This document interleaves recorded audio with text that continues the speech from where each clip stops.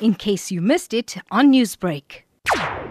Last night, teams from the SAPS and Metro Police descended on a premises on Taurus Road in Shallcross.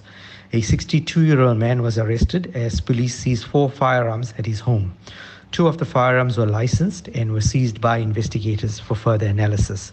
Police also seized almost 700,000 rand in cash, gold and silver coins estimated at 250,000 rand, as well as 5 cell phones that were found in the house. All 4 firearms will be subjected to ballistic tests to establish if they were used during the commission of any crimes. Meanwhile, another operation was simultaneously being conducted on a flat opposite the first house on Table Mountain Road. Police officers seized heroin, mandrax, and ecstasy valued at over 240,000 rand at the flat. A 30-year-old man was arrested at the second premises after he was found in possession of the drugs. Both men are expected to appear in the Chatsworth Magistrate Court soon, facing charges for being in illegal possession of firearms and ammunition, as well as drug possession.